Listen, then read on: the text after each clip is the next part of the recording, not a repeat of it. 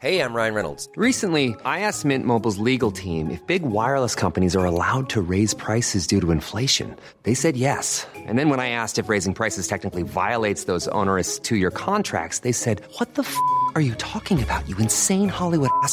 So to recap, we're cutting the price of Mint Unlimited from $30 a month to just $15 a month. Give it a try at mintmobile.com/switch. $45 up front for 3 months plus taxes and fees. Promo rate for new customers for limited time. Unlimited more than 40 gigabytes per month. Slows full terms at mintmobile.com.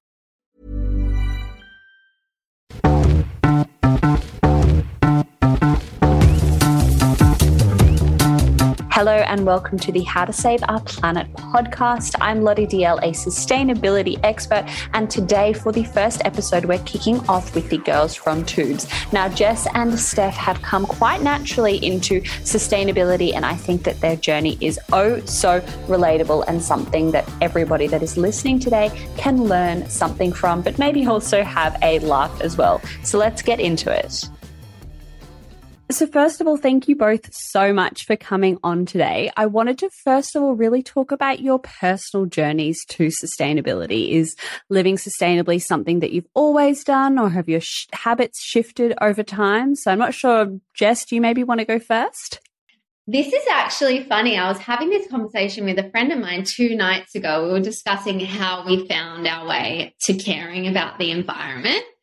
And for me, what was coming up was my love for animals. I've always really loved animals. I've always felt this super strong connection with animals. Like I almost feel like I understand them more than I do people.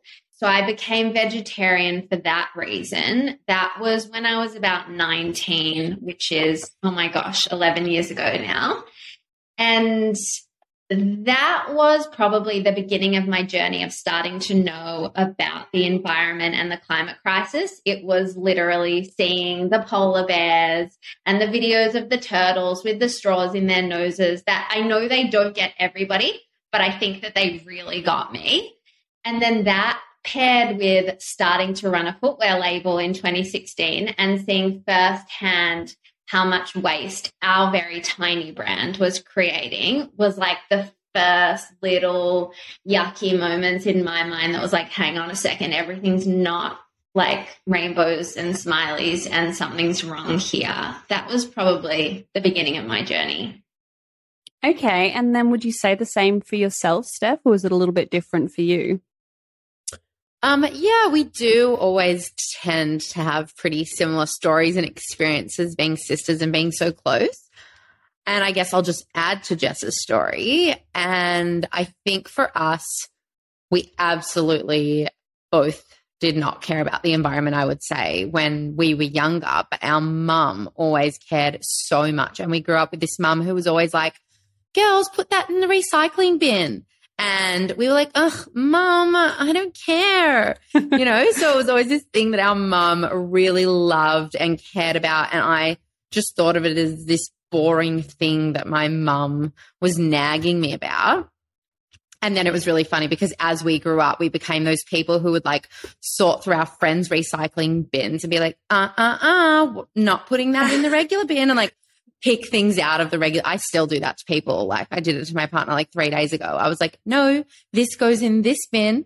So very much turned into our mothers, but it's kind of in a brilliant way because I think she instilled that in us from a really young age.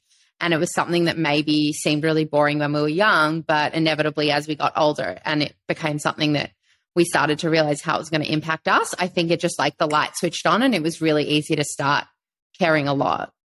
Yeah, I think it's one of those things like mums know best, and you don't even realize it at the time when you're that annoying teenager, but they really have got it all right and they just know exactly what we should be doing. How did that kind of go being a 19-year-old, or were you both 19 when you went vegetarian? Like having those conversations 11 years ago, I think would have been very different from today. Yeah. It was different. And I remember at first I felt really self-conscious, and I particularly being such a people pleaser, which I still am. This many years later is still like my number one thing that I struggle with. But I remember a really big part for me was that I didn't want to put people out. And so the concept of going over to someone's house for dinner, or like my partner's house for dinner, and saying that I'm a vegetarian and how annoying would that be that people would need to cook me my own meal. Like things like that were a really big deal. And I feel like they're not a really big deal anymore. But it's also cool to see, like, if I reflect back on the impact that I was able to then have on my partner, on my family, on my friends, that it really filtered down to like, well, my mum was cooking and she was like, well, if Jess isn't eating meat, then I just won't cook meat tonight. So it meant that at home we had less and less meat, and things like that started to happen. That was early days of collectively, I think, like our whole group starting to care more and starting to do more. I think that's so nice. I'm kind of in a similar situation. I've been a vegetarian for quite a while now, and we have a Monday night dinner club, my friends and I, where somebody will cook dinner and we all go over on a Monday night and just have a very wholesome night and play board games. And because I'm there, we have to have vegetarian food, or they have to, again, cook something different for me. And I feel terrible at first, but then they're all like, no, it's fine. Like, this food still tastes great. There's still protein in it. It's just a reason for us to kind of cook a new recipe. And I think inadvertently it's helping them understand that it doesn't really, like, a meal doesn't consist of meat and 3 veg anymore. And there are so many more options. But again, I felt the exact same as you. You just don't want to inconvenience somebody. And I'm always that person that's like, I eat everything, just not meat and fish. And that's not really, it doesn't really work like that. I think we're starting to see habits shift and everything change. But in doing that, I actually just saw something before we jumped on today that Qantas is stopping giving out vegetarian meals on domestic flights. What? What do you mean? I reckon it's the worst, most stupid business move they could make. Like, we're only getting bigger and mightier, this like vegetarian vegan movement. Why would they shoot themselves in the foot like that? But that's really funny, because I think it was our mum a couple of days ago that was saying to me like how Qantas is so great with sustainability, and they've done all these sustainability initiatives, and that feels like really counter to that.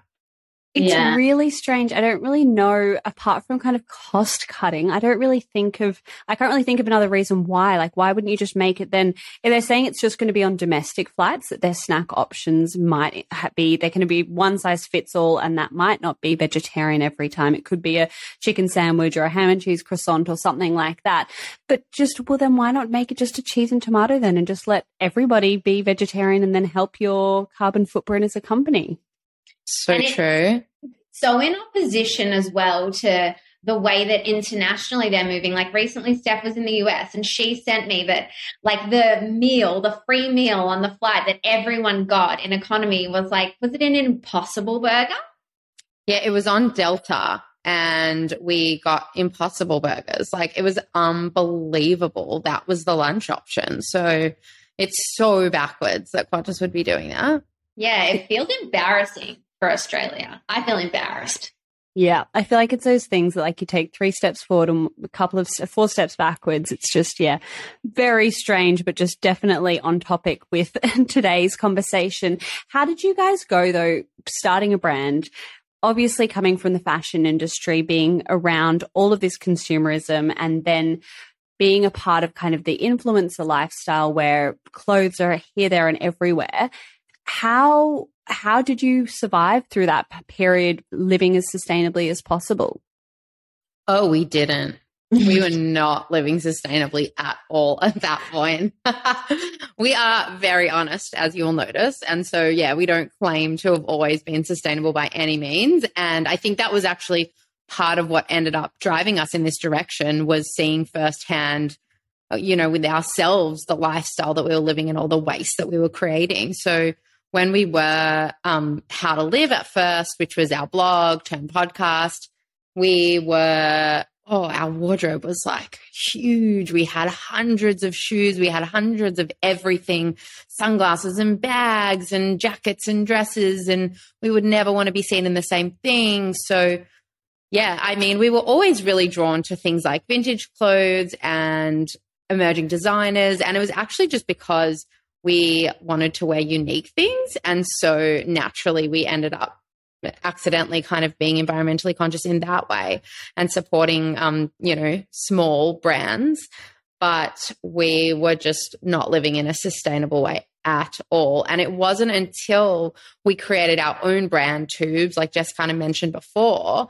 And when we had our first order, we'd ordered like 1,000 or a couple thousand shoes, and they all arrived in these like plastic individual poly bags. And we were like looking at each other like, what the hell is all this plastic? And then each of them was stuffed with like more plastic and bits and pieces. And it was never even a conversation we'd had with the factory. Like they never said to us, how do you want them packed? We just ordered these shoes and not even thought about it. So immediately we were like, okay, what's happening with the packaging? And then it wasn't until it was a couple of years into it that we started to kind of ask questions around, wait, what's actually going into them? Because we didn't even know. We would go to these markets in China and be like, whoa, pretty fabrics everywhere. We want this one. We want that one.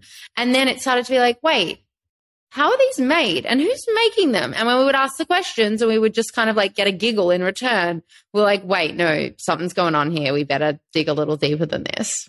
Oh my gosh. One time and this was actually like we had already started to think about our sustainable journey, and I was in China with our suppliers and we had started to look into lots of elements of the shoes. And then Claire, someone who works with us, was with me, and it's always so helpful to have fresh eyes. And we had seen so many aspects of how the shoes are made while she was there. And then she turned to me one day and she said, do you know anything about the dyeing process of our materials? And I was like, oh, that's so interesting. I've actually never thought about it before. And you can tell that Stephanie and I, we weren't like seasoned in the fashion industry and like making things. We were very much like just learning as we went. And so maybe someone who'd had a lot of experience, I'm sure, would know to ask those questions, but I just had never thought about it before. So I turned to our supplier and I said, how's the material dyed, and can we go and visit it? And she burst out laughing and she said, no. And this is someone that we really trusted at the time. And she said, no. And I asked why. And she said, well, they don't work close to here. And we had thought at that time that everything in our shoes was really close to each other. And also they only work at nighttime because they're not technically allowed to work during the day. So we can't even have videos because they really work in the dark. And I mean, working with your own label and making things offshore, I feel like that is probably quite a common occurrence. But I remember at the time being so shocked that you cannot leave a stone unturned if you care about the environment and you're making stuff, because things like that happen all the time. Oh my gosh, that is petrifying. My jaw was just on the floor then, because it's that thing how you just kind of assume, you hope for the best, and you don't really think to ask all of these questions about every single little bit and piece that goes into the puzzle. Yeah, like I just thought pink material was pink material. I didn't realize it was white material that somebody had dyed. I just like never even occurred to me.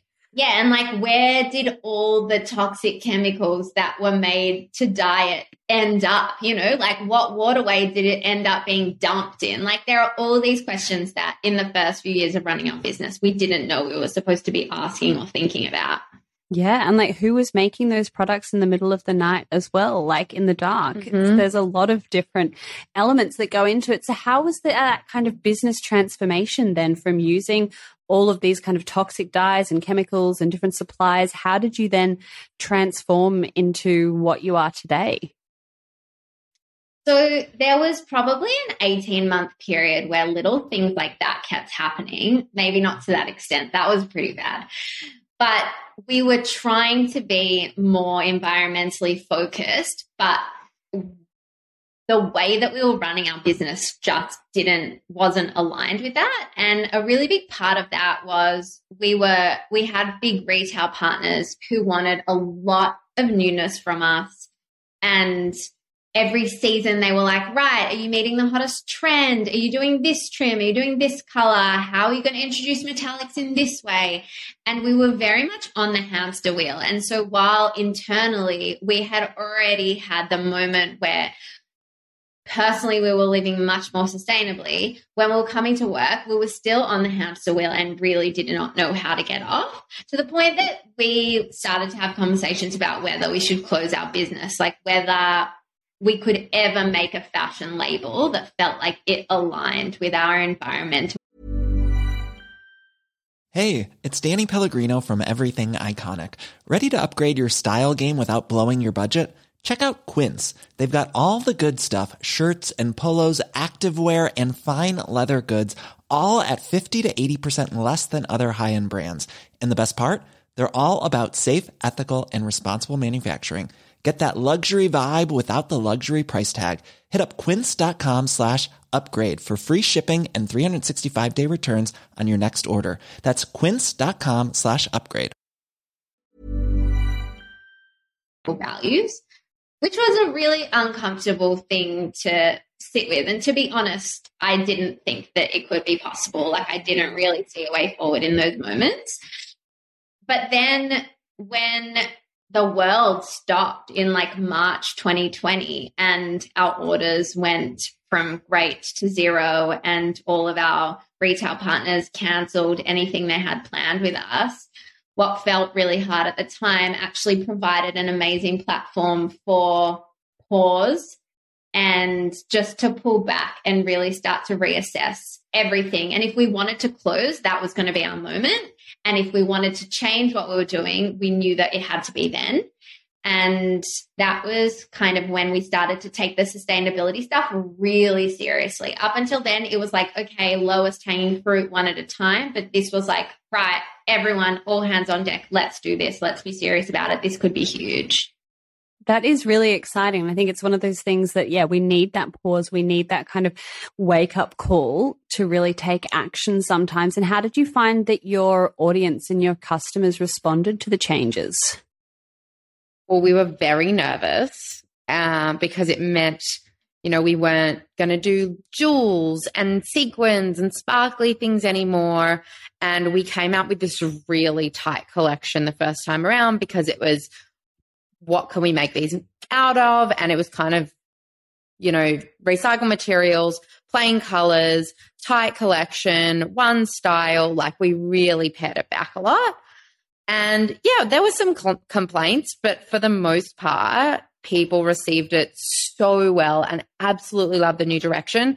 And it's helped us to build a whole new amazing customer base. And it's funny because when people were asking us these questions, you know, a year ago or 2 years ago when we first relaunched, and they were like, how's the reception been? And we were like, amazing. Well, now 2 years later, oh my God, like our sales have gone through the roof, and the reception has just, you know, it's exactly what people are looking for, is ethical, you know, environmentally focused fashion. And I just think that when you're making like a business pivot like this, it's often really like daunting because you're like, all right, I've got these couple thousand customers and they really like what I've been doing. And if I change it, are they still going to keep buying from me? And people said this to us at the time, but it's hard to know it. They were like, but there's so many more customers, like so many more thousands and thousands of customers that are actually going to love this, that even if you lose a few hundred of your current customers, you're opening yourself up to start something so much bigger. And it's hard to really feel that when you're making the change and you're hearing criticism. And now it's like, oh my God, like it's just, we feel so great about what we're doing, but also the reception has just been unbelievable. And it's given us a platform to, you know, without much team growth, our sales have grown massively and we're able to do way more good. So it's been really cool.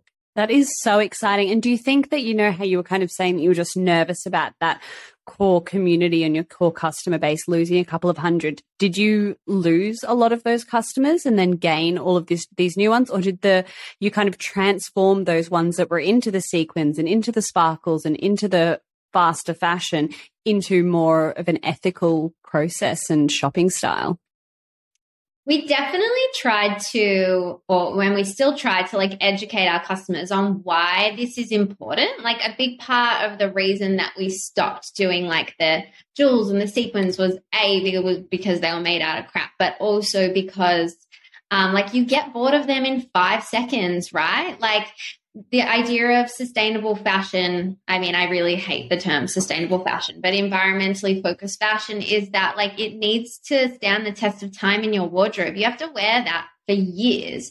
And are you going to want to wear something that's so wild for many years? I don't know. Like, and that's something that we at TWOOBS are constantly discussing, because my little fashion heart loves all the extra add-ons. Like, I love fun stuff. I love loud things. I love things that make people's jaw drop. I find it so fun, but how can we make it work and be environmentally focused? So I don't know if you've seen, but like we came up with this thing that's basically, well, we call it a thingy, but essentially you've got your shoe, which is like your plain everyday shoe that you can keep for a real long time and wear. And then there's a thingy, which is an add-on that threads onto your existing shoe. And that's where you get like your fun, frilly stuff. But then at the end of the day, like when you get bored of that, which you inevitably will, you can take it off and you'll still have your plain sandal underneath, which hopefully you won't get bored of as easily. So we're trying to do things that service them as well. Like we're still trying to find things. So we're actually coming out with a collaboration with Pinatex soon. Pineapple leather. They're doing very cool things and they have amazing metallics. We haven't been able to do metallic since we did our big environmental pivot, but they do it really well. And so we're happy to get on board because we love what they do and it's fun and it offers our customers what they want, that like really loud, perfect for festival season, all that stuff, but also it's made out of pineapple skin. How cool is that? That is really cool. It's one of those things that, like, since I've been starting to shop more sustainably from our, what did you call it? Environmentally focused fashion, I've stopped buying prints because I'm just like, prints date faster than any plain color will. But it is also so heartbreaking because I was that person that would always wear a big colorful print and I just absolutely loved it. So I think it is one of those things, having the thingy is such a good way to kind of spice it up, make it a little bit different without having to purchase a whole brand new shoe. And I also noticed that you guys have launched your take back scheme as well. How's that going? It's hard. So right now our take back program is we take the shoes back at the end of their life and then we recycle them into mats. Actually, I just moved into a new house. I mentioned to you, I've just recently moved to the country and then we've got a shed out the back that my boyfriend is turning into his own little gym. And we're getting the floor made out of recycled tubes, which I'm really excited about. So it's like that, what you could imagine, like it's basically mulching up the shoes and then making mats with them. They use them in warehouses and playgrounds and makeshift gyms in your shed. And then our ideal is that we can actually start to make tubes into things that we could resell so that we're really truly closing the loop. Like right now, it's very much we make this product and then we give it away to whoever can take it. But it would be really great if we could make it into a product and keep it within our business so that the loop was closed. We have some ideas, but they all require lots of money and resources that we don't have right now. So stay tuned. No, I think it's really exciting. And I think it's also one of those things that when you are a business that's not super duper huge just yet, you can trial all of these new things and you can test it out to see if it will work and will people actually send their shoes back, and if they do, what can we make from them and how are we going to kind of do something new. So I think it's really exciting to see, but it's also probably a good sign if people haven't finished with their tubes just yet and they're still holding on and they're still using them and wearing them every day. Yeah, totally. Yeah, we want to encourage them to wear them into the ground, and then when they're truly ready to die, they can come back to us. Yeah, like part of the environmentally conscious side of things is also making them as durable as possible. So we don't want to be making shoes that we can make into mats or whatever tomorrow, but realistically, people wear their shoes until, they're completely dirty and falling apart, hopefully years after you've gotten them. And then what do you do with them? Then you send them back to us. No, I think it's really great and it's really exciting to see. And it's also part of that kind of corporate responsibility of being responsible for what you're creating by having the take back scheme. It's going, well, you're not going to just let it kind of go into landfill. You're going, well, no, give it back to us and we'll take responsibility for what we ultimately created at the start. Yeah, absolutely. Perfect. So the last question that I want to ask both of you is one action that our listeners can do today or tomorrow that's super actionable that can help save our planet. So maybe Steph, I'll throw you in first. That is such a great question. And I would say one action they could take is to buy less stuff. It's a stopping doing things. It's a non-action. Stop doing that. Yeah, I feel like it's a conversation we have a lot about, and it's why we don't like the word sustainability, because when brands are calling themselves sustainable, you're thinking, great, this is sustainable for the planet. I'm going to go out and buy all the sustainable things, and that's going to be doing great things for the planet. But I think one of the really big issues is just our population growth and how much stuff is getting produced. And if we're all buying too much stuff, more than we need, then there kind of is no sustainable way to support that. So I think we need to buy less. When we do buy things that we need or that we really love, buying things from conscious brands and brands that are doing things better. But yeah, I think that is a key piece of the puzzle, but it's also really hard because Jess and I both love to go shopping. More her than me. She's like a total shopaholic. And when I'm in her vicinity and we're shopping, like she like rubs off on me really hardcore. So like, you know, we've even like recorded and posted on TWOOBS like a meditation that before you want to buy something, like stop, slow down, feel into it. Do you really need this? Because I know for me, like if I'm impulse purchasing, that's when I make my worst decisions. And I'm like, why did I do that? Whereas if I'm like thinking about it, I wait a couple of days, I do really decide that I need it or love it, then it feels very different.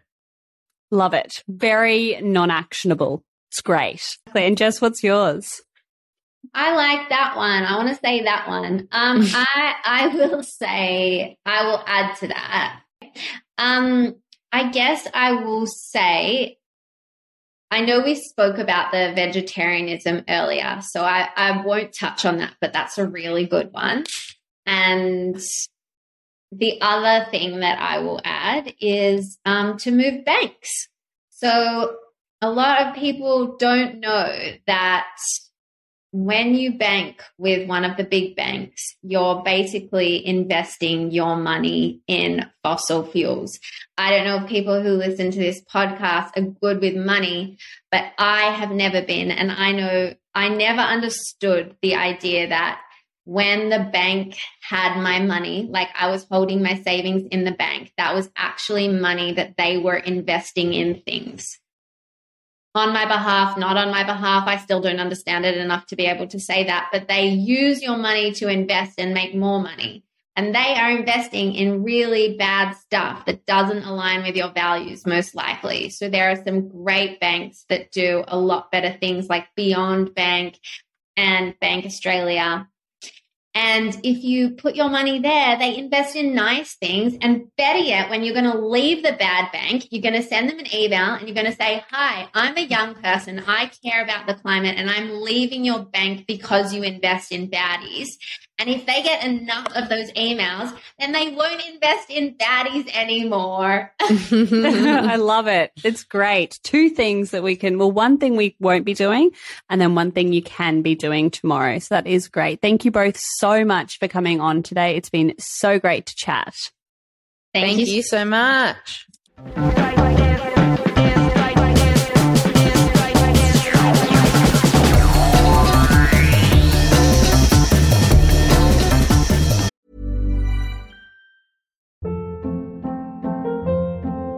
Hold up. What was that? Boring. No flavor. That was as bad as those leftovers you ate all week. Keke Palmer here. And it's time to say hello to something fresh and guilt-free. Hello Fresh. Jazz up dinner with pecan-crusted chicken or garlic butter shrimp scampi. Now that's music to my mouth. Hello Fresh. Let's get this dinner party started. Discover all the delicious possibilities at HelloFresh.com.